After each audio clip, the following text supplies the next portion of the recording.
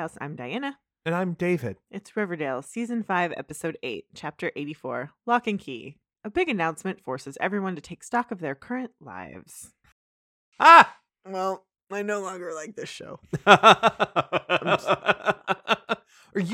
you at where I was halfway through like season 4, where we started early on when I was just like, I can't fucking with this show anymore. I liked most of Season 4. Yeah, I know. I did too. I had to come around on it, but I did. It was crazy, but in a fun way. This is not crazy in a fun way at all. This is just bad and gross. It's just fucking gross. We did all of the setup.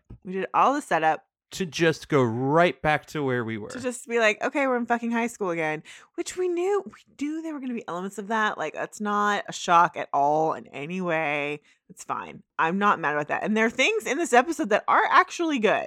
Yeah. There are. But the Cheryl and Tony of it all is just so poorly done. And it really, I just, like, after we watched it the first time, it was just like, they should have, like, they really... If they couldn't do this right, they should have never had Tony be pregnant. Like, I'm all for, like, if it makes sense to include an actor's real life pregnancy, do it. Like, if you can do it narratively that makes sense, cool. But if you can't, hide it. Don't, like, I really enjoy the game of hide the real life pregnancy of the actor. I enjoy that game on TV. But if it doesn't make narrative sense, don't do it. They reversed engineered it in the absolute worst way possible. They decided they were going to do this, which is admirable. The decision to do that and allow her to work. The motivation they gave to her, again, makes total sense. I don't have any problem with that. Who they had that conversation with, horrible. The impetus for the conversation, horrible. Everyone assumed she was being the surrogate for Kevin and Fangs. Fine. I like that she volunteered, and it was a decision that they were going to have this baby together. They were going to be this family raising this child together. That was not revealed well. It was at all. It was dropped like a fucking bomb. Like a bomb. And then they just kind of ran away. Yeah. Which is bad. That's the other part that's really not handled, because there's a part of this where it's like, well, are you a surrogate or are you going to be a parent? Because this child's going to have 3 parents, or supposed to have a parent. Now, as after what's going on with Kevin, this child may only have Fangs and Tony as a parent. We don't know. But again, this was handled badly and should not have been doled out in this way. Once again, they are fucking lazy.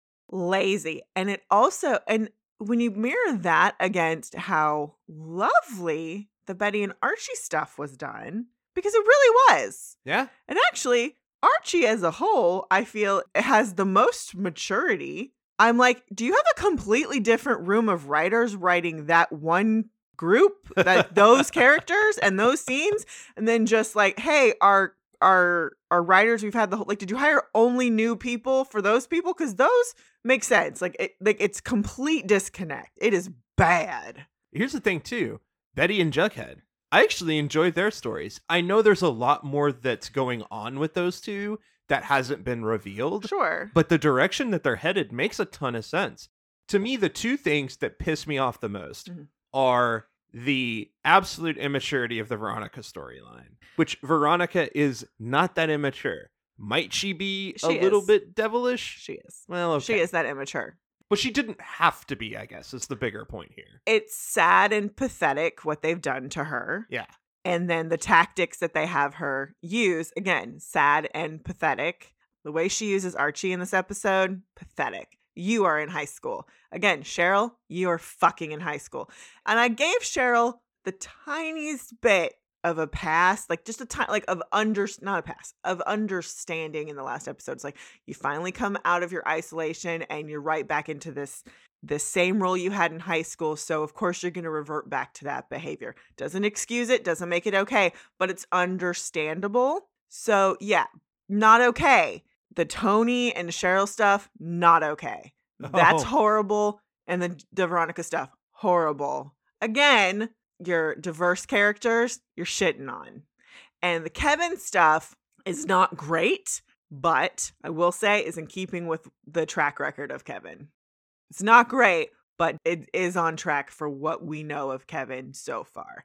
So we'll talk a little bit more about that when we get to it. But this episode is bad. It is so fucking bad. And the conceit of this episode is bad. Oh boy. And that's to say, I don't have a problem with a key party in general. A key party where it's like everyone here is game. Like keys in the bowl, take a key, go have fun. That's fine. But the whole purpose of this party was to fuck up people. Yes. And not only that, it was to fuck up a person you supposedly love. That's where I'm like, fuck all these people and fuck these writers. A lot can happen in 7 years. And yet, not a lot did. Jesus fucking Christ. This first part of the episode, I'm already pissed. Mm-hmm. Look, I've been pissed about Kevin Keller this whole fucking time. Casey Kai is such a talented actor, and I love this season that he's in actual scenes. Yes. He gets actual lines and actual reactions. That's one of the best things about Kevin is that he's so reactive to things. He's so fun in that way. And I have no problem with him being used that way. And I totally called a lot of this stuff. So there's a part of me. But so we start the episode with Kevin is hooking up with a guy named Rick at the truck stop. Okay. Truck stop is a hookup place. Okay, fine. Kevin is hooking up with truckers. Again, that's fine. So long as Kevin and Fangs are on the same page about this, But they're not on the same page. That's the problem. Okay, fine. So that happens. And then we find out as he's returning home, he was out getting groceries. Jesus fuck. And so he had to go to several stores to get the right kind of milk. But I got 2 kinds of sugary cereal. For the baby cravings. For the baby cravings. So it's like, okay. And then Kevin sits down and Fang's like, are you nervous about the big announcement? And Kevin's like, no, it'll be fine. And I knew. I was like, yeah, they're getting married. I knew it when Fang said that. And it's like, Fangs can totally tell something's wrong, though. He knows something's up. They've been together for 8 years. He knows something is up. Yep. We cut over to Betty's room and you hear Archie say, you ready? And Betty's like, yeah, sure. Archie walks in and it's the picture that had been released from RAS of Archie shirtless but in a fireman's uniform. She goes, oh, wow, I was not ready. Love it. Perfect. She's like, I think this is a step up from when you were 8 saying you wanted to be a fireman. You've come a long way. That's great. They have sex. I'm here for this. It's adorable. We cut over to Pops and Jughead and Tabitha are talking to Dr. Whitley. And they explain that, yeah, we had a specimen, it got stolen. And then Jughead starts talking about his experience.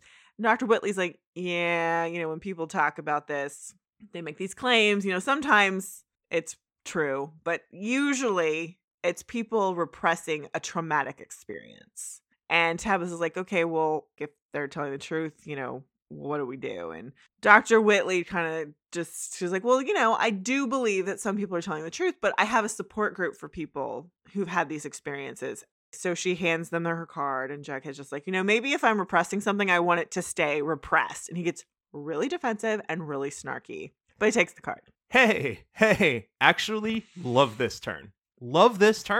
Yeah, and we're going to get to it later, but they've been dropping hints with Jughead here for a while. And there's a really I did look at the Reddit. Everybody's convinced now that Jughead is TBK. What? I'm not convinced. What? I'm not convinced at all. That would be fucking wild. I don't believe that at all. No. I don't. That would make no sense for the trauma. To me, it's something completely different. It is something completely different. And I think it is something bad. Yeah. It's definitely something bad. But yeah, the internet is convinced that he's TBK. I'll tell you what, if that happens, we're going to have a long conversation about this fucking show. Well, it's like, okay, if he's TBK, how did, then the Betty of it all. The Betty of it all. The Betty of it all. That's the whole thing. So just kind of keep that in your mind. That's what people are starting to think now. Oh my gosh. Exactly. We cut back over to the Cooper house and Dagwood and Juniper are doing some macaroni art and they're working on missing person posters for Polly. Betty gets a call from Sheriff Keller. Alice is freaking out and is like, okay, they found another body. It's not Polly, is it? No, it's definitely been there for a while. So for a year. Poor Alice Cooper. I mean, Alice Cooper is just a hot fucking mess, which makes total sense. No shade. She's doing a great job helping those kiddos, though. She She's- really is. She's taking care of those kiddos and she's looking for her daughter. I mean, makes total sense. Then we cut over to a steam room. Kangs is in there. And Kevin just like, we should talk about some stuff. And, we've had an open relationship. I called that. And Fangs is like, yeah, but that was mostly when I was on the road. But, I want to be monogamous too. So now Fangs is like, yeah, Kevin, I want to be monogamous. So Fangs has been under the impression that Kevin wants to be monogamous. So Kevin has been pushing for this. Yeah. And he's like, it's going to be a fresh start for us. A clean slate. I called so much shit. So mad. Yeah. However, Drew Ray Tanner. Yeah. Like, wow. I was not expecting that. God damn. He's very attractive. Long hair and the mustache. It's working real well for him. It's great. Good for you, Drew. We cut over to Betty at the swamp. She calls her mom. It's not Polly. And Alice is just she's gonna find her. So then we go over to the Pembroke, and Veronica's on her computer. She gets a message from Chad. He wants to see what she's up to. Veronica gets pissed. Smother comes in. It's time to renovate. God damn it. And I know I've hired just the contractor. We cut on over to the doghouse. Hey! And Veronica's going over floor plans with Archie, what they want to do. And they're kind of making eyes at each other. And Archie's like, hey, what's your timeline? And she's like, I want it done yesterday. And Archie's like, yeah, because he totally knows how Veronica is. Jughead comes in and is just like, what is this? Your own Shangri-La? Then Betty comes in and Jughead just kind of stares at her and is just like, hey. And like really stares at her, which is kind of funny because they also have not had any scenes together since the first one, which is great. Like they've been in the same room, but they haven't talked to each other, which I believe is part of people's thinking that he's TBK. Yeah, but no. It's just... It is. And that's what I love about that moment is that it's very sarcastic, fun Jughead, while also being very indicative of how those two have not reconnected in any form or fashion. No, there's no friendship. It's like, we're people who used to fuck. That's who we are to each other right now. And also, Betty is fucking your roommate right now. But just his stare for a good 2 seconds. Hey. Yeah. Yeah, it's very funny. So Cheryl comes in. What are we doing here? We've all been summoned. Kangs and Tony come in. We're getting married, but also we're going to be parents. We're having a baby. The baby. We're having a baby together because we're a big non-traditional family. To which they turn the camera to Cheryl. What the actual Riverdale? To which I go, what the fuck, Cheryl? What the fuck, everyone? Number one, y'all have no idea how non-traditional families work. It's like you did no research on how this works. It's presented almost as though they're a throuple, which is a thing. And it's just so disrespectful to those lifestyles. It's also just disrespectful to people who have surrogates, to people who decide to have a baby with a friend. It's just there was no care involved. And then they made the moment about Cheryl's reaction. Like, here's the thing. And they could have done that. Cheryl being hurt by this, I don't have a problem with Cheryl being like, oh. Because to Cheryl, it's, well, that closes the door on any future we have. I understand. I understand that. But they could have had the moment with just the reaction of Cheryl's face being sunken, being like, oh, like everyone else is excited for them and Cheryl's like devastated. But instead she's angry and mean about it. And it's like, if you want to rehabilitate Cheryl, because you can still have her be piss and vinegar here and there because that's fun. But no, you made her gross. Oh, look, you gave up on Cheryl a long time ago. I did. And I kind of left the door open. I'm fucking done with that bullshit. They're never going to rehabilitate her. And if they ever do it in earnest, it's not going to be worth the payoff. Here's the thing. They had done such good work with the first few episodes of this time jump. They did. They did. But when they tied her rehabilitation directly to a relationship with Tony, they ruined it. And this is where I get into this whole reverse engineering of the pregnancy thing. Yeah. Where you forced a wedge into this. And again, the motivation behind that and working with Vanessa Morgan and wanting to create that environment is fucking awesome. But you didn't give any effort to making that work. Well, no. And here's the other thing. I understand that this baby intertwines the group way more. Tony having a baby with Fangs and Kevin intertwines them way more. That's what you need in this type of group. If people aren't in a relationship or have some connection, why are they around each other? I get it. A baby does that. A baby complicates things. I'm fine with that. But now you've made it all about Cheryl.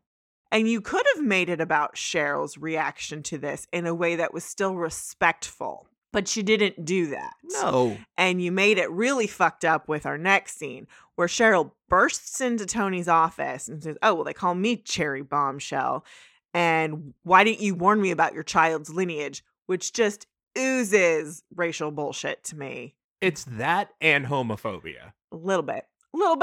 And Tony's response is, I wanted to tell you, but your recent behavior just didn't make me feel like we had that type of relationship. Good on Tony. And Cheryl's just like, what's the deal? She's like, when I was a junior in Highsmith College, I found out from a doctor, I have a condition. It's going to make it hard for me to have kids. So if I want to do it, I have to do it while I'm young. To which then Cheryl's complete demeanor, she's like, oh my goodness, Tony, I didn't know. She's all of a sudden like really sympathetic. And I'm like, this bullshit. The reason for Tony to have this baby, great. I'm sympathetic to this. This conversation is bullshit.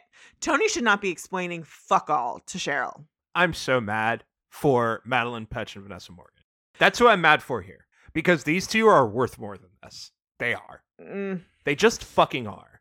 And they've been given total trash to work with. So we should have had an episode where someone, and I would have loved, it should have been Veronica. Because Veronica should, so here's how part of this episode, because Veronica makes a comment later in the episode, taking stock of what's missing in my life.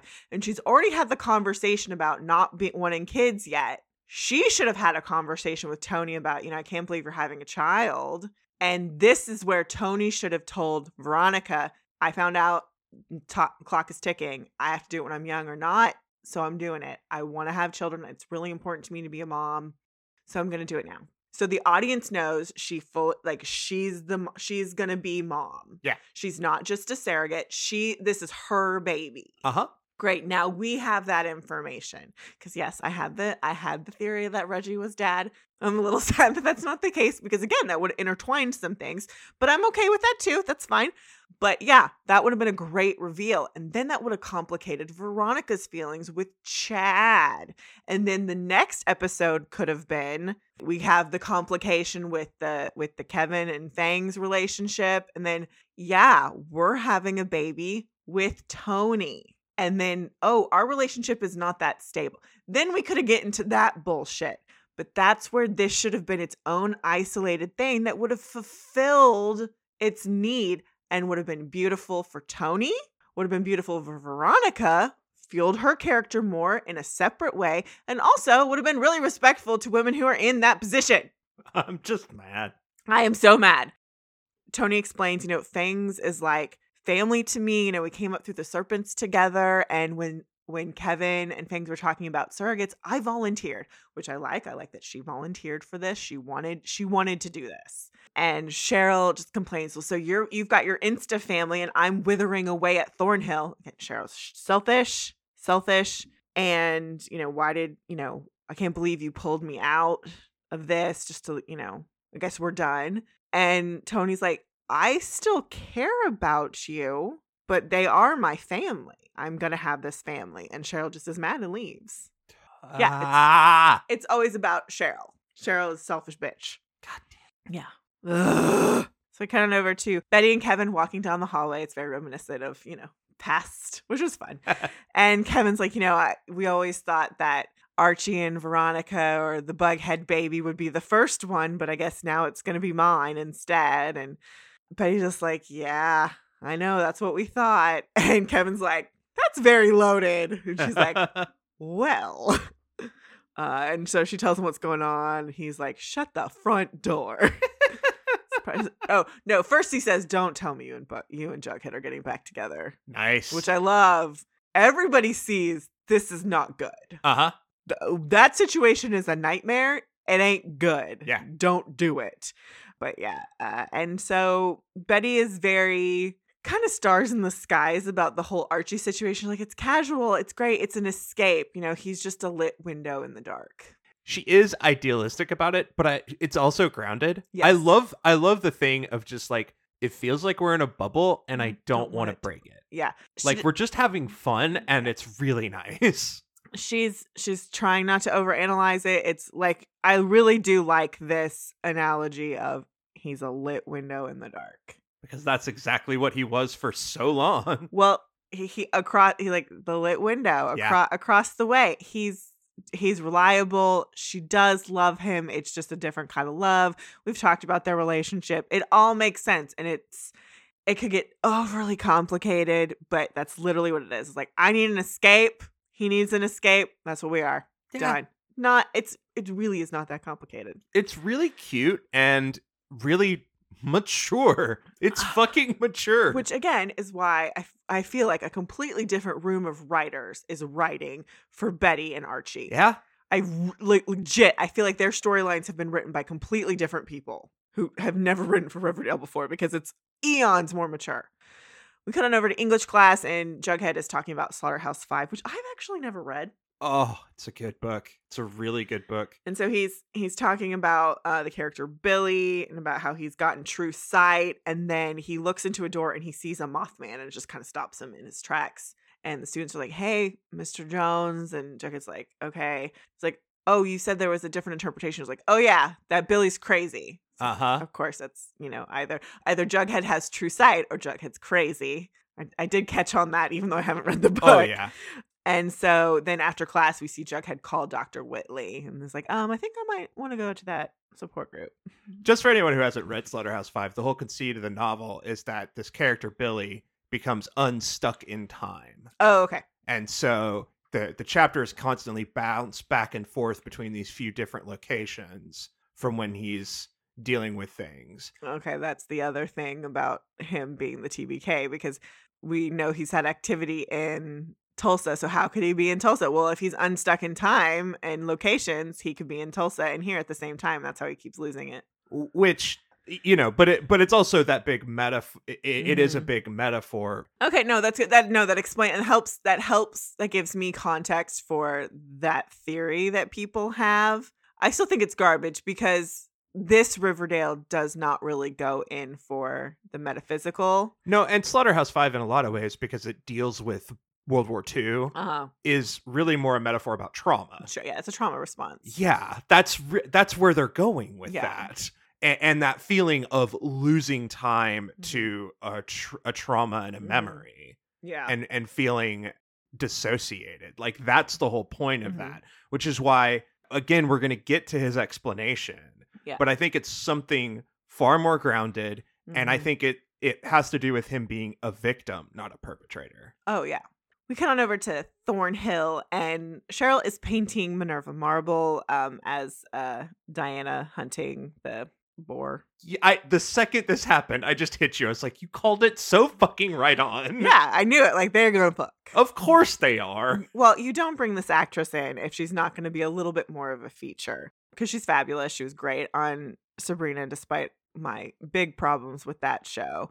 So she's forging another painting, and Cheryl's like, "When I finish with this, will you leave me alone?" And Minerva's like, "I don't know."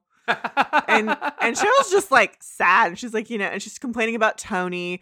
She lured me out of the house, and it's just not fair. I'm sad about my girlfriend. Boo! And Minerva's like, "Well, as an outsider, you only have two options. You can rise above, or..." And Cheryl's like, "Oh, I can throw some chaos at her happiness." No. Well, here's what I like about this. The only thing I like about this is that we've met someone who's just as manipulative and chaotic as Cheryl. And we have never had that before. That's fair. Cheryl has never had a counterpart.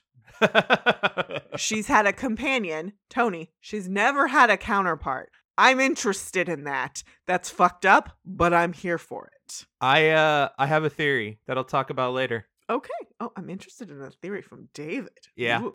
We come on over to Veronica getting a phone call from Katie Keene. Again, okay. Now I am firmly convinced that they kept all of this shit that they wrote earlier and didn't bother to write it out. Because this is the third fucking time we've included Katie Keene, a show that does not exist. No, I think this is their way of trying to force people to care about it because they want people to go watch Katie Keene on HBO Max to try and get it repicked up so they can relaunch it or so they can get those actors on the show. No, because RAS has another deal to relaunch Pretty Little Liars, which why the fuck are you doing that? You're fucking up this show. You fucked up Sabrina. Why are people giving him more shows? Because people like us watch it and complain about it. I'm putting him in the same camp as Ryan Murphy. Good producer. You have good ideas. You get a team together and help launch it. Then you need to get away from it because you're going to ruin it. That's the key. Ryan Murphy, brilliant producer. Then you need to go the fuck away. No. Bad. And also, he used to work on Glee, so that's where he learned some shit. Yes. Yeah. Yes, he did. Yes, he did. We learned that. Okay. She gets a call from Katie Keene. Katie Keene is here to report that Chad is lunching with the Spiffany's heiress. And Veronica's just like, oh, he's trying to make me jealous. Well, there's only one thing left to do. She goes to Pembroke, where her apartment's being gutted. Archie and Eric are working on it. And she's like, okay, I think we should take a picture to celebrate. And she pulls in Eric and Archie and makes Archie flex. Ew. And that's what pisses me off. It's like, this is high school bullshit. You're using Archie as a tool to punish your husband. And it's like, no, you're the fucking tool. Yes. Grow up. I would have liked her just being like, no. Like, just no response. Just no response. Just, you shouldn't respond to that behavior. It's the same bullshit with her dad. And it's pathetic. I do like that Katie's going to pour hot coffee on Chadwick. That's fun. No, what she should have done, what she should have done is she should have sent Katie Keene, go send them a bottle of champagne on me. Like something to that effect to be like, oh, I know. I don't give a fuck. Bye. Because that would have been more Veronica and less high school bullshit games. Like, I still have the upper hand. I still have eyes everywhere. You can play this game, but I'm going to win. But no, she played the same game he did, and his game is childish. So guess what? You're down in the muck with him too. Yep. Same what her dad yelled at her, like, "Oh, you don't want to get your little Barnard hands dirty. You're gonna have to." Oh no, he wants to. It's so pathetic. So then they all get text messages about going to the White Worm. Veronica says, "Let's go. I'm buying." So we cut to the White Worm.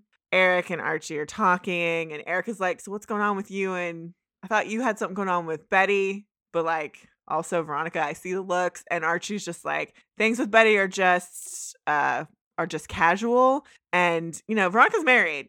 No, so then he kind of smirks, and Eric's just like, Sarge, whatever. Cool. Again, totally. Like that's exactly what Archie should say. Archie and Eric are the best. I love it. That's his bro. It's so good. Bro. It's cute. It's again well written. Cheryl comes in, apologizes to Tony. This is a good scene. She's like, let me have a do-over. And Tony's like, of course, your support does mean the world to me. Again, Tony is trying to be very generous to Cheryl. Really? I hate this. Because to me, all this reads is Tony wants back with Cheryl. She does. No, I feel like at this point, in the last episode with Tony, that door shut. Like any inkling, I feel like that door's shut. I feel like Tony is really operating under, I want us to have a genuine friendship. And Cheryl doesn't know how to have friends. No. And she certainly doesn't know how to be friends with an ex. Oh, no. So Cheryl doesn't know what friendship is. She only knows how to manipulate people. All right, fair. The whole time I was mad at Tony because I was like, why are you letting her back in? Well, and I will say this. Tony is also a social worker. So Tony's always going to come from a place of healing. Of healing. But on the other hand, also Tony has been good about setting, like, I'm calling you out. And she sets some clear, I'm not putting up with this bullshit later. Like Tony's, they've done good with Tony's responses to this behavior. Thinking about it, you're right. It actually makes a lot of sense for her character. Like her response is, of course, your support would mean the world to me. Like that's a very like, I'm gonna forgive you, and it's an encouraging response. But then she instantly ruins it and she jumps on the pool table, but you never stand on a pool table. That ruins the felt. It's really expensive. Okay, we're all, plowing into sad adulthood, and, it's time for us to recall our reckless teenage self. Like, remember my spin the bottle of your party? Like, which, again, I like how many times they recalled S1E1, the spin the bottle party. Can I just say, only one person here seems to have a really sad adulthood, and it's fucking you, Cheryl. No, it's her and Jughead. They're the only people who are truly sad. Yeah. I mean, people have sadness in their life. Shit happens. Everyone is dealing with a lot of trauma, but the only real sad sacks are her and Jughead. And Jughead doesn't pretend like he's not. Jughead's not pretending that his life doesn't suck. You are. Yeah. Yeah. So it's like we're having a key party and it's just fucking everyone's just like, really? And gross. And I just really wish nobody had shown up to the key party. We're reliving our high school years. Barf. Our reckless teenage selves. Ugh. Betty comes home to find Polly all completely fucked up in her bed. And she's like, what's going on? She goes, you shouldn't have gone in alone, Betty. And then TPK comes in behind her and slashes her throat. And then, she wakes up. And then she looks over at the window and the light's still on at Archie's window. So she texts him, and then Archie comes in and he says, good thing your mom still leaves that spare key under the gnome. That's going to come back later, of course, because, the TPK is going to come find Betty, and that keys, that's going to be how he comes in. Yeah. Uh-huh. Yeah. I mean, I like that little nugget. Like, like, Betty, come on, FBI training 101. Don't make it easy to get into your fucking house. I mean, fuck Jughead. I'm pretty sure it's Glenn. I'm going with TBK as Glenn, unless otherwise stated. I would rather it be Glenn than any Jughead. I mean, I'm fine with, like, if you want us to think it's Jughead, I'm fine with that. Fair. I'm fine with that. Like, Betty needs to suspect everyone around her, but no, I don't know. Glenn or Chicken Boy Toy. Charles. Yeah. I mean, we know they're coming back, so no. The Cooper siblings. No, the fake Cooper sibling. Well, no. Whatever. Who gives a fuck? Anyways, there's a lot of possibilities here, but it's not Jughead. So he comes in, and it's just a very different tone. It's a different tone, and Betty's like, I just need an escape, and so they kiss, and like it's just a different vibe. This is not we're gonna fuck. It's like we need to have sex. This is more of like I called my boyfriend type of phone call, not I called my booty call type of call. Exactly. Which we get to next day. Archie's in his kitchen. Eric comes in and is like, you made breakfast. He's like, I haven't even gone to bed. I was at bed. And he's like, and he's like, no. I thought it was going to be a booty call, which it would have been fine, but it was different. And you're right. There are still vibes with Veronica. I would never do anything because she's married, which I love this scene. It's perfect because he's acknowledging what we just saw. He's like, you're right. There are vibes with Veronica, but also she's married, and that's not okay. I would never do anything because that would be bad. But like, okay, something's happening. Something's going on. Again, love this. Uh-huh. Love it. We cut on over to the gym, and Kevin and Fangs are working out. And Kevin's like, "So you're gonna bring one of your trucker bros to the party?" And Fangs is like, "Why would I do that? We just closed our relationship yesterday." He's like, I think it would be. I'm just curious about the company you keep." And Fangs is like, "What's going on?" And he's like, "Let's just like get all of this out of our system. No secrets, no guilt." And even Fangs is like, like he's like, thumbs up. God damn it, Kevin. Yeah. We'll get there. I'm mad, but I'm not that mad. I'm mad, but I will say like this. I feel like this completely tracks. I feel like this completely tracks for Kevin. We cut on over to the Cooper house, and Betty comes in, and Alice is just like sitting on a stool next to the phone. She's like, Polly called, and Alice just seems insane. She has Winona Ryder Stranger Things vibes going on. A little bit. And this also, I think, is a great like call to the Slaughterhouse 5 thing. Is like, is she just crazy? Yeah. Like, has this just gotten to her and she's just gone crazy? And Betty's just very skeptical of everything Alice has said. She's like, are you sure it wasn't a crank call? This is fair. She's trained to investigate this shit. Sure. And it's just like, Mom, after 48 hours, it's not likely. Like, Betty is prepared that her sister's dead. But we get some interesting details from Alice. Yeah, she says, like, where she's calling from, everything's cold and it sounds like metal. She's like, honestly, it sounds like a spaceship. Whoa, hold the front door. It's a truck. Well, I mean, it's the phone booth, but okay, it's a phone booth. The first time she calls, we don't know that it's a phone booth. Mhm. She's calling from somewhere else. It's dark, it's metallic, which does make sense as a truck. But now this ties into the Mothman thing way more. Yeah, the Mothman and the truckers, like, so the truckers are moving whatever is getting mined in the caves. So that's part of it. Yeah. That's my assumption. And the ladies might have witnessed what's in the truck, and so they kill them because they can't have any witnesses. Ooh. That would be my assumption. That's not bad. That would be my assumption. Some of them might have just gotten hit by the road because they got left on the road, and then they just hide the bodies. Whatever. There's a lot of different ways this goes, but this does feel like one of those tiny little clue drops that starts to push all these different things together. Yeah, my assumption, if the first one, yeah, she's probably not in this phone booth. She's inside a truck. Yeah. She's in a truck or a trailer. Wherever they're processing whatever it is they get in the caves, whatever the I'm still referring to it as Riverdale Vibranium. Well, or she's in a truck that a serial killer has that he uses to kill victims. But how would she keep making phone calls? Like, that doesn't necessarily make sense either. I don't know. Okay. We cut on over to Jughead at the support group. He's doing that nervous leg shaking thing. Someone finishes up talking. Dr. Whitley is just like, okay, Jughead, didn't you have a similar experience? Jughead starts talking. Dr. Whitley asks, have you ever blocked out before? Jughead goes pale. And we get a flash to him seeing a light from above and a Mothman walking towards him. And he freaks out and leaves group. Tabitha follows him. And she's like, hey, I've been through enough to know when someone's hit a nerve. Like, okay, it's just me. Tell me what's going on. He goes, yeah, I have blacked out before. I've lost time.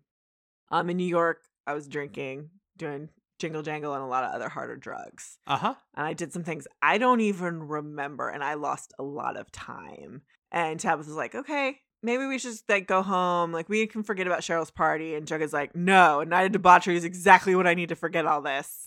Which, okay, yeah, sure. Oof. Trying to bury the trauma makes total sense. But this to me makes the biggest sense that he was victimized. Something happened to him. Something happened to him, and then it spiraled into something else. And the fact that, because this is triggering, he's seeing a dark, shadowy figure come towards him.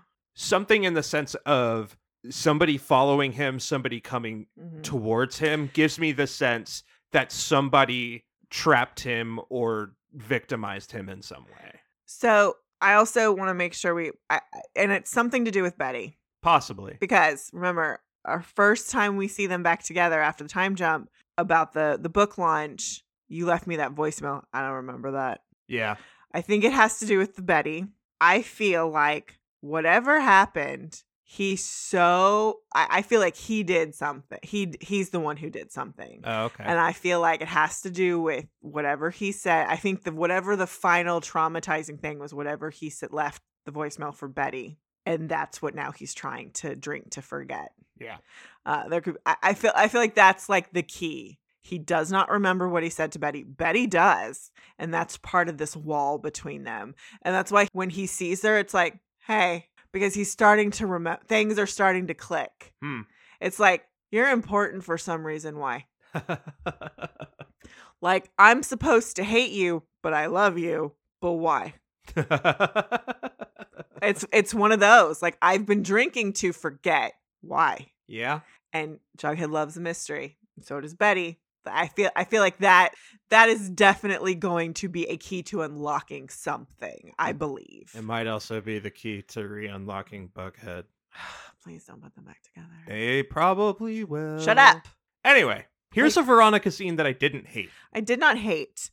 We go over to the Pembroke. They're spreading plaster. Veronica's like, what did you think about the announcement? And Archie's like, wow, yeah, a lot of stuff's changing. And she's like, yeah, didn't it make you want to like, it made me take stock of my life, and I feel like you're feeling the same way. And Archie just says, like, I'm not sure, but things are changing fast. And Veronica's like, what happens if we get matched up at the key party? And Archie's like, I don't know, is Chad coming? And she goes, yes, he is. And she just looks in the distance, and he sees this. Yeah, and like, I don't hate this scene. And again, this scene after, if she had a scene with Tony, about learning about that, because she's taking stock of her life, she's real mature. It would have felt so mature, because Archie's handling this so maturely, and past Archie would not have. Archie's handling this maturely while also broiling inside, because he's trying to figure it out. He is trying to figure out how he feels, because he doesn't know. You're not wrong. Like, which again, fair. Okay, so it's party time. Oh my God. Key party time. We go over to Thornhill. Jughead shows up. Where's the booze?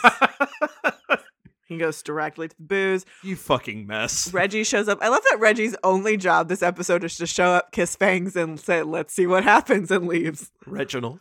I love it. Again, I always forget that that's his full name is Reginald. I'm here for it. I love it. Charles Melton. Oh, man, I feel like on the one hand, it's like you're being wasted, but it's like, no, you're such a sleeper agent right now. They're gonna come around with Reggie here. I know, I can feel it. You're a sleeper agent. We got that little tidbit from one of the producer, writer, director dudes on the set. Like, oh, he's getting an episode later that directed. It was like, ooh, I can feel it. You're a sleeper agent this season, and I am here for more Reggie. We get a little scene with Betty and Kevin, and Kevin's talking about how, he's expecting Fangs to bring someone. And Betty's like, why? He's like, because I'm an emotional masochist. What I love is Betty's reaction, because she looks at him and goes, oh, and like wants to help, but also does not have the bandwidth to help. So just takes a giant swig of wine. Yeah, it's just like, whatever. Like, it's almost as Betty's like, I don't even know why I'm here. I just want to see what happens. Well, she'll mention it later. So later, as Archie's getting a drink, Chad shows up and he goes, hey, how is in this podunk town there's so many hot girls? And Archie's reaction is perfect. He just doesn't respond. He just looks at him and leaves. I love it. I love it. It's perfect. The way he looks at him is just like, the fuck is wrong with you, dude? And walks away. No, it's just like, you want me to say that, yeah, I think your wife is hot. It's just like, yes, I used to fuck your wife. What of it? Go away. Like, you're a tool. Want to fight about it? Like, that's it. Fangs comes in, and who does he have? Of course, he has Rick. I love that they introduce, and then Kevin's like, I'll go get everybody drinks. I'm buying. Yeah, Walk away. Kevin is so uncomfortable, and like he makes eyes at Rick like, yes, it is nice to meet you. Both. Yes. And Cheryl and Minerva are talking. It's like, oh, it seems like Kevin's boyfriend brought in a +1. It's like, there'll be some collateral damage. Oh, well. I was like, ugh, you bitches. Yes. I kind of love that, though. Like, again, Cheryl's never had a counterpart. They're going to create some chaos. I'm okay with that aspect. The reasons behind it, I'm not okay with. If they pivot hard to it, fine. But goddamn. So anyway, what a bummer of a key party. We're almost in our 30s, and then mortality, and then the big sleep. And I'm like, this was written by idiots. Key parties are not about somehow salvaging your sad life. No, I mean, this was written by people who literally have no idea what you do at key parties. No. Yeah, and again, I have no problem. And I do appreciate they said everything that happens tonight has to be 100% consensual. Correct. And that we are a fluid, intersectional group. Like, I appreciate that. I was like, this is a lot of bullshit service that you are really bad at anyways. I did appreciate that line, but it's like the key party aspect of it was it's bad. It's so sad. To a degree, it makes sense coming from Cheryl, but I really wish nobody had shown up. They thought they were being so sex positive by doing this. They're not. And instead, they're so fucking sex shaming about all of this. Oh, with all of it, it just comes off so gross. Because it felt gross. That's not how any of this shit works. No. Not in a healthy way. No. Not in a healthy way. Because sometimes people approach things this way, and then it is a fucking disaster. Like this is a fucking disaster. So there's no redrawing of keys. That's fucking dumb. And but you have to do this, blah, blah, blah. So Veronica's like, I don't want to be second to anyone. So she draws a key. And of course, it's Archie. And Chadwick's is like, not with your ex. And, they basically face off. And then Veronica redraws. She's like, oh, look, I got Chad's keys. Let's go. And Cheryl's like, no, redrawing. It's against the rules. So sue me. And so they start to leave. Married people are supremely boring. Call my lawyer, Cheryl. Yeah, so they leave. Veronica's like, I will not have two Tarzans fighting over me. God damn it. That's all you fucking want, bitch. You set you knew this was gonna happen. Like, this is annoying to me. I do like Archie's reaction to this, which is just like, of fucking course. Well, and you can see Betty is just kind of like, like, she doesn't look jealous. It's more of like, I feel like for her, it's also like, how do I feel about this? I don't know. I'm drinking wine. It's how does she feel about it? And I think it's also the seed of recognition for her of like, oh yeah. Yeah, no, absolutely. Which I like. And then Jughead is drunk and he's drunk. He's like, no, I want to do it. I want to get keys. And Tabitha's like, let me take him home, please. And he pulls the keys. Oh, look, those are my keys. I guess I can take him home now. Tabitha runs him out the door. Gets him out the door. Now it's Soldier Boy's time. Eric, he pulls Minerva. And she's like, how are you at following orders? No one better, ma'am. So they go off. That's kind of cute. A little flirty. I like it. Good for you, G.I. Jackson. Yes, I'm here for that. And then Reggie's just like, all right, it's my turn before there's fewer options. Pulls keys. Tony. And Tony's like, guess again. Those are mine. It's Fangs. And they kiss. And Archie has a reaction like, okay. And then Reggie says, no promises, but let's see what happens, stud. And so they go. And as they leave, it reveals that Kevin's mouth is just wide open. Oh my God. Which is hilarious. I know this is just like some fan service, but this is the type of fan service. And like, this is the one piece of the situation where I'm like, this is funny. Because if ever there was anybody who was going to be like, no homo, it would have been Reggie. That's the person you would have put this on. But Reggie is the one who kissed Fangs. And Reggie's the one who said, no promises. Let's see where this goes. I love that. I am here for that. Yes. Thank you. I think in a small way, it also points out like Kevin being here going like, I thought I was into this whole thing. And I'm not sure because this is a lot. Like so much has happened. Like Kevin is, or we already knew Kevin was conflicted, but it's like, oh, I am way more conflicted than I thought about this. Which again, we know, like cruising with guys at the truck stop is one thing. This feels real awkward, real fast. Watching the man I love kiss somebody who is my friend or was my friend, who I very well know. Who I very well like. This is not comfortable for me. I called so much of this shit. So Kevin picks Rick, and he just says, "Oh yeah, I figured we'd come back to my house tonight, anyways."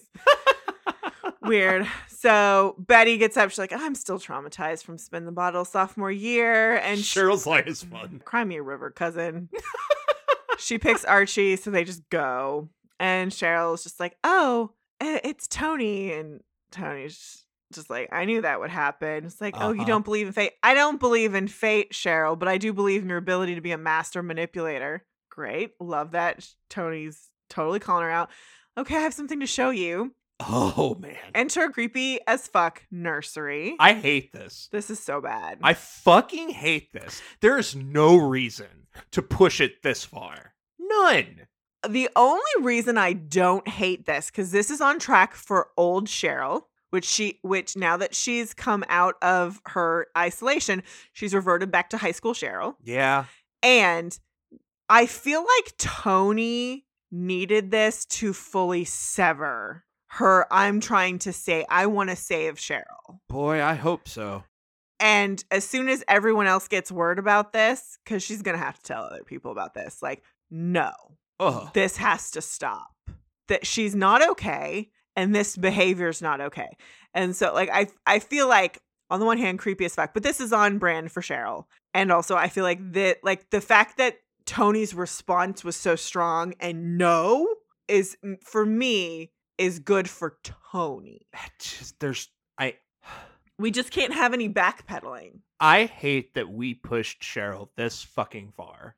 over 5 seasons. This is not a frustration at Cheryl now. It's a frustration at what they did to just tank this character. Here's the thing. It would have been better if she had decorated it would have played way better if she had decorated the nursery in a style that you could see reads as Tony's style. Yeah. If she had done that, it would have been like, oh, because you could have seen there's the tiniest growth of Cheryl.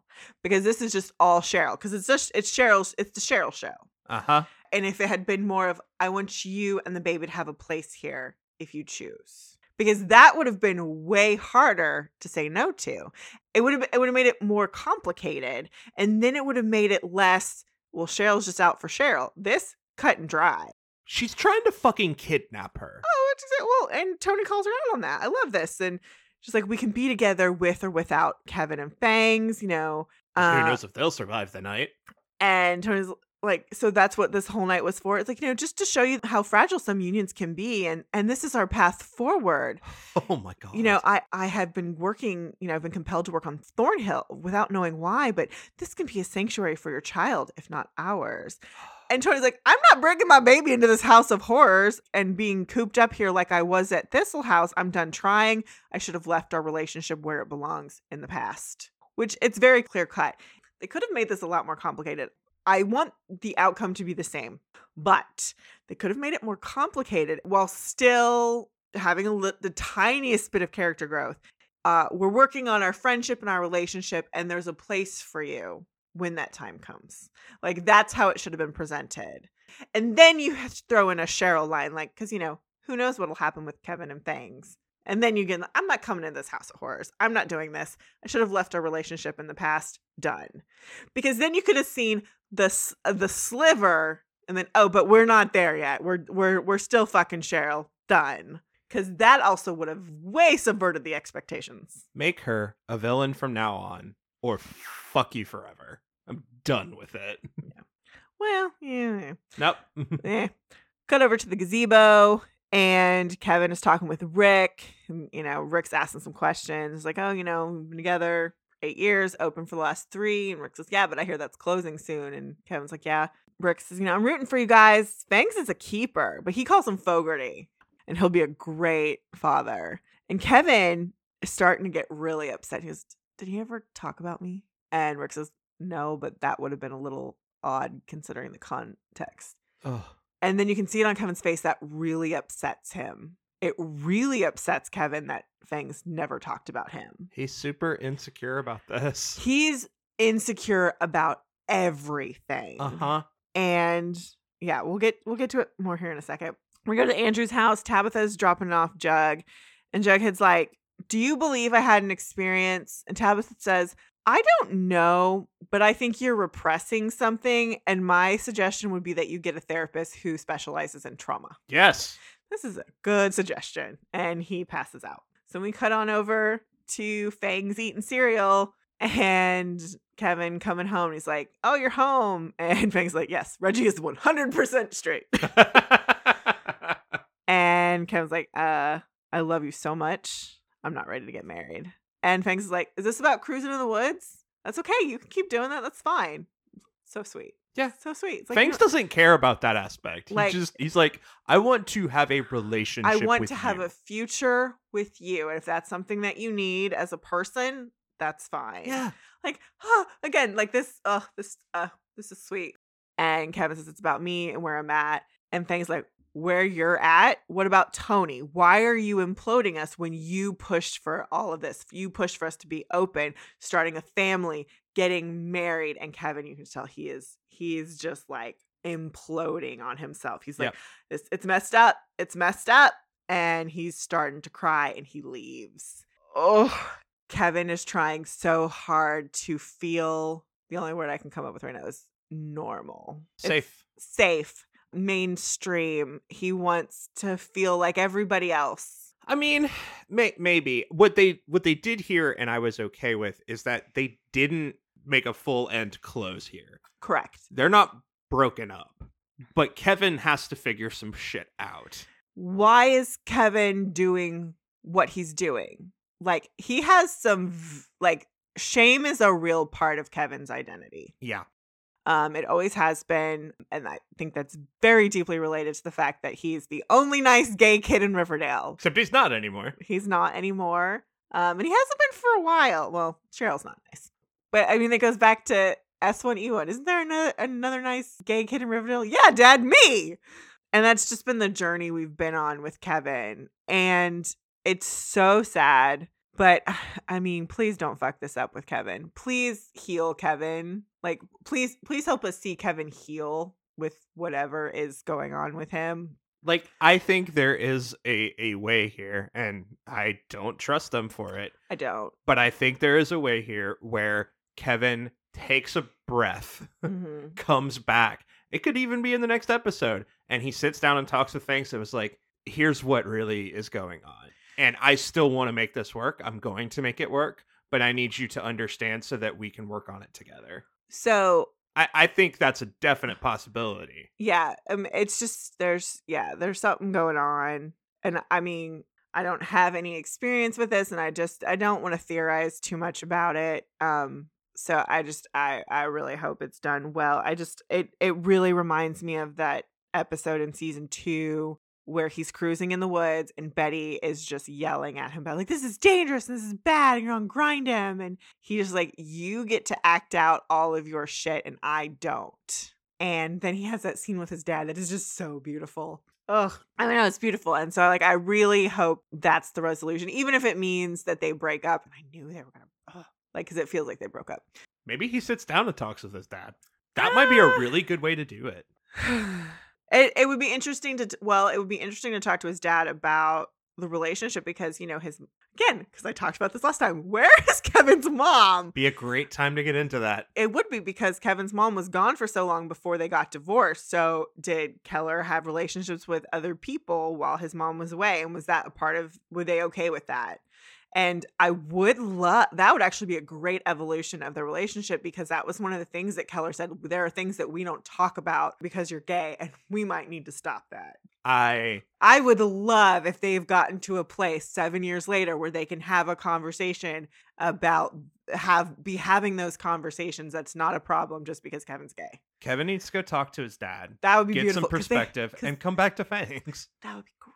Or end it with Fangs. Whatever, don't stay with Fangs just because you've been with Fangs this long. Fair, absolutely. But you need to fix whatever's wrong with you.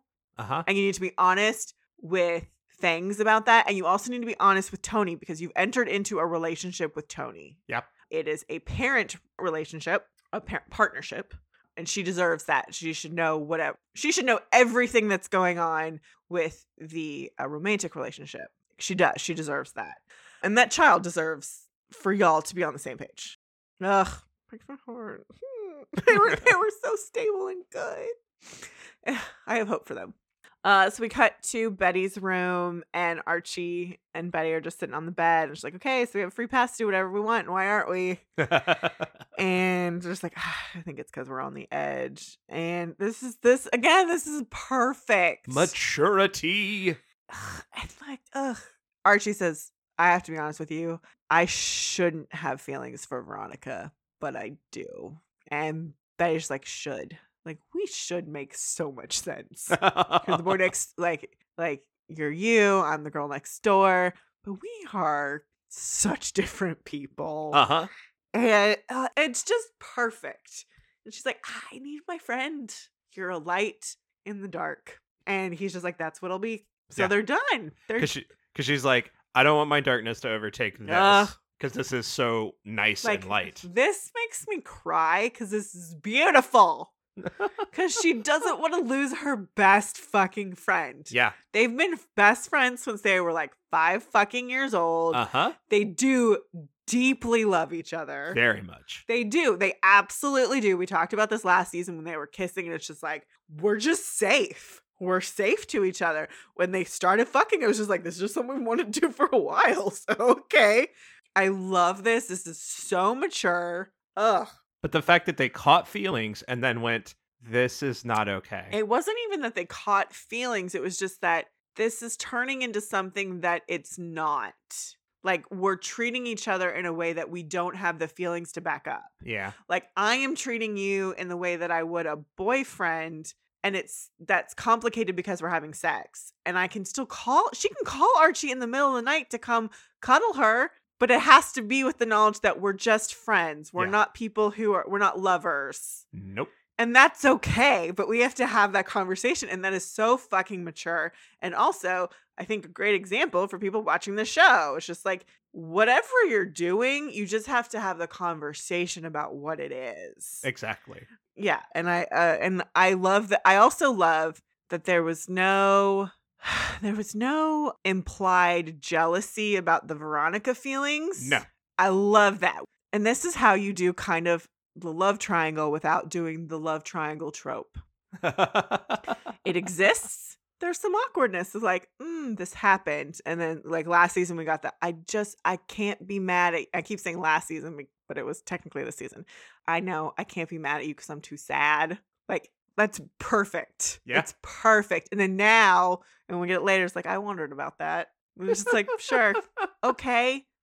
It's perfect. It's perfect because it acknowledges it. And there is that dynamic, but it doesn't make it this icky thing that it puts girl against girl, because that's always how it works. Yep. We're happy to do boy against boy, but fuck them. We come over to the Pembroke, and Chad's mad. Did you just bring me here to embarrass me? And Veronica's like, no, it's time for us to stop playing games and avoiding the truth. And you being here made me realize something. Cut to commercial. Cut to commercial. We come back. Jughead gets out of a shower, and he wipes the steam away from the mirror, and there's a Mothman behind him, and he freaks out. They did a really bad job putting bags under his eyes. Get the boy some help. I'm coming over to Thornhill, and Cheryl is finishing her painting. She's showing it to Minerva. She's not wearing any lipstick. It's important. And she's just like, oh, it's over. I'm horrible. I'm repulsive. And Minerva's like, no, you're amazing. And they kiss. And they're going to be art criminals now. Minerva's going to con the fuck out of her. I agree. Yeah. Minerva's going to take all her fucking money. She's going to grift the fuck out of her, which good. Yeah. Good. I am 100% here for that. That's what's going to happen here. I saw this and went, you don't give a shit about her. You just want her fucking money. And you're going to take all of it. Or you want to expose all the years of grifting that, whatever, she's going to make sure that Cheryl is poor as fuck. Uh-huh. I don't care. I'm here for all of that. But I called them. Oh my God. I'm here for that. The second I saw them together and she's painting her, I was like, well, Buck. Yep. That's happening. We come on over to Archie watching the fire truck. Veronica comes in to tell them that we're getting a divorce. And like, it's just flirty flirt. And he tells her about Betty, which again, I appreciate. Like, I wondered about that. And she's like, was it just two lost souls? And he's like, yeah, but we're just friends now. Uh-huh. And she's like, well, I'm only interested in the future and what we want now. So they kiss. Barf. Oh, look, nothing's changed. Nothing has fucking changed. It's just, this bugged me. This shouldn't have happened this episode. No, it didn't need to. But no, it should have been, we should have gotten the actual scene of her and Chad, of her telling Chad, we're getting a divorce. And then I would have been fine with her coming into the firehouse and being like, I need to apologize to you because you've been put in the middle of my relationship, which is not healthy. It's not good. And I'm getting a divorce, blah, blah, blah. But that's not how they do this. No, because Veronica's not mature. No. And she's not mature. And actually, I really hope that that's something that Archie comes to. Like, I really hope, because here's the thing, Veronica's always had the power in the relationship. And I hope that if anything with the Varchi 2.0, it becomes Archie being like, I'm not putting up with this shit anymore. You're not going to run me around. You're not going to treat me like this. I'm a grown up. I've been through some shit. And you're going to grow up too. Maybe that helps Veronica actually grow up. Maybe with the hire himself and also like, I'm not getting involved with this bullshit with your dad. Oh, fuck no. Oh, he's smart enough to not do that. Well, except he kind of already is. Well, he is, but not directly. Yeah, he will soon enough. Well, but also like Ronnie, like it just needs to be like, no, you need to deal with your dad. Like as an adult, stop acting like a child. Uh-huh. I need, if they're going to be in a relationship together, Archie needs to be an adult in this relationship and not, and I don't want to say like, he has to have the upper hand. Like he needs to be on equal footing with Veronica in this relationship because he never has. No. Then we cut over to the Cooper house. phone rings and it's Polly. And Polly's freaking out. She's like, I'm on the side of the road on the lonely highway. Come get me. I'm in a phone booth. And so they get in the car. They find this phone booth that has been completely smashed to smithereens, and there's blood everywhere. Riverdale. Whoa! Whoop-de-whoop. Whoa! Uh-oh. So, like, trash episode, but then right at the end, I was like, ooh, a little cliffhanger, a little tease. There's some good seeds, good little, like, hinty seeds. Like, the Betty and Jughead storylines are keeping the mystery aspects going. Yeah. And then also, the Betty storyline is keeping the maturity aspect at play, with Archie. I love Archie's story. Archie's story has been, like, top notch this whole part of the season. It seems like people are really bored with Archie, but I was like, no. Archie has to be the glue, and his is the most mature and sound one, while still being realistic for the Archie that we knew before. We're being bored because it's mature and normal response to normal things. Yeah, that's why people are bored. Like, it's still super eye-rolly because he ran into a burning building, but that's also the Archie we know. He still has to be the Archie we know. His hair still looks ridiculous, but that's the Archie we know. It's the Veronica of it all really just kind of holds everything in suspended animation. Mm-hmm.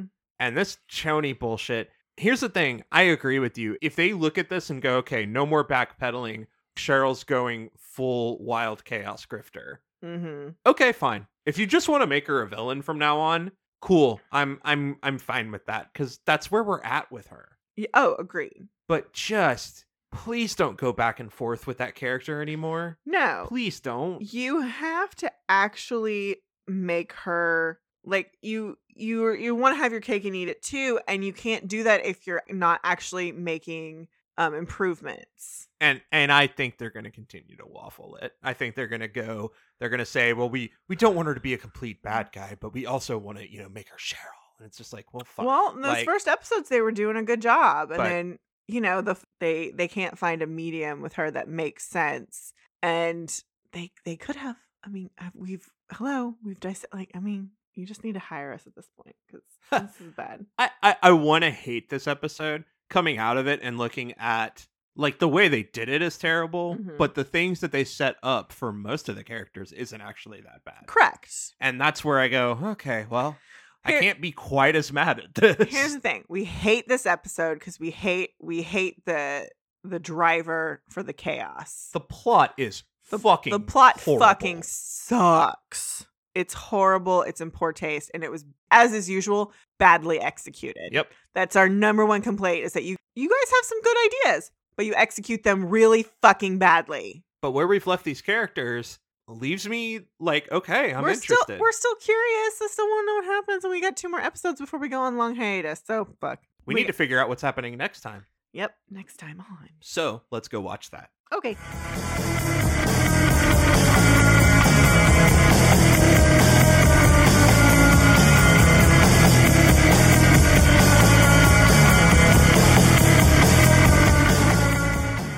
Going to be Chapter 85, Destroyer. School spirit. After the Bulldogs lose several football games, Archie and Veronica come up with a plan to boost school spirit. Jughead turns his attention to a student who he thinks might need his help. Betty seeks guidance from Cheryl after being faced with a difficult decision to make. Finally, Kevin is forced to face a dark moment from his past. So that's our synopsis. Our trailer is all Betty all the time. Yeah, and the way she's making faces, somebody put, oh, Dark Betty's back. I don't think Dark Betty is back. No, I think Dark Betty died a long time ago, but still. No, Dark Betty's not dead. But anyway, staring in the mirror. Yeah. That whole motif. Yeah. She's going to team up with Jughead. I've already seen the pictures released of her and Jughead sitting on the porch that looks like to be Dreyfus's house. So they're going to team up because there's something not right. And Betty needs a mystery solving ally. So does Jughead. So who are you going to call? Betty Drew. Also, great fodder for a book. Not going to lie. True. If he figures out that there's some crazy murder going on in that town. Yeah. Yeah. And so as our penultimate to this portion of the season, I feel like we're going to get a lot of nuggets next time. So if Kevin's dealing with something from his past, we're probably going to find out what he's actually been doing. Aside from, what is this dark thing from his past aside from just cruising? Yeah. Maybe, Ugh. maybe it has something to do with the cult. Could be. Who knows? Or I don't trust it. Or it's something from the 7-year gap that we don't know about. Maybe something that happened during college, which is fine. There's no point in doing the 7-year time gap if we're gonna have to go back into a flashback too much. If it's just this one event from that gap per character, fine. I think that's what we're gonna have. I'm fine with it Because they've made that a precedent with Betty. Well, yeah, that was recent though. Yeah. And that's fine. They need to be careful not using that as a crutch. Oh, for sure. Archie and Veronica are working together on the Bulldogs. That's a fun surface level thing though. Yeah, that's B plot shit. So I mean, here's the thing. I don't hate when Archie and Veronica have a plan to make the town better. That's a fun dynamic. Well, that's always the B plot. And then, that's just standard Riverdale. They're doing something for the town while Betty and Jughead are trying to find out the horrible shit that's going on. Trying to find a murderer. It's normal Riverdale, and honestly, I'm not going to complain about that. Yep. This is the show we've chosen to talk about. It is. God help us. Oh, geez. We didn't think it would last this long. And, they already got a green light for season 6, so we'll be doing more. I mean, nothing they did here can't be pulled out in the end. But on the other hand, God, why did you have to do it like this? We're still entertained, so we just bitch because it's what we're good at. All right. Well, until next time. # Bulldogs forever.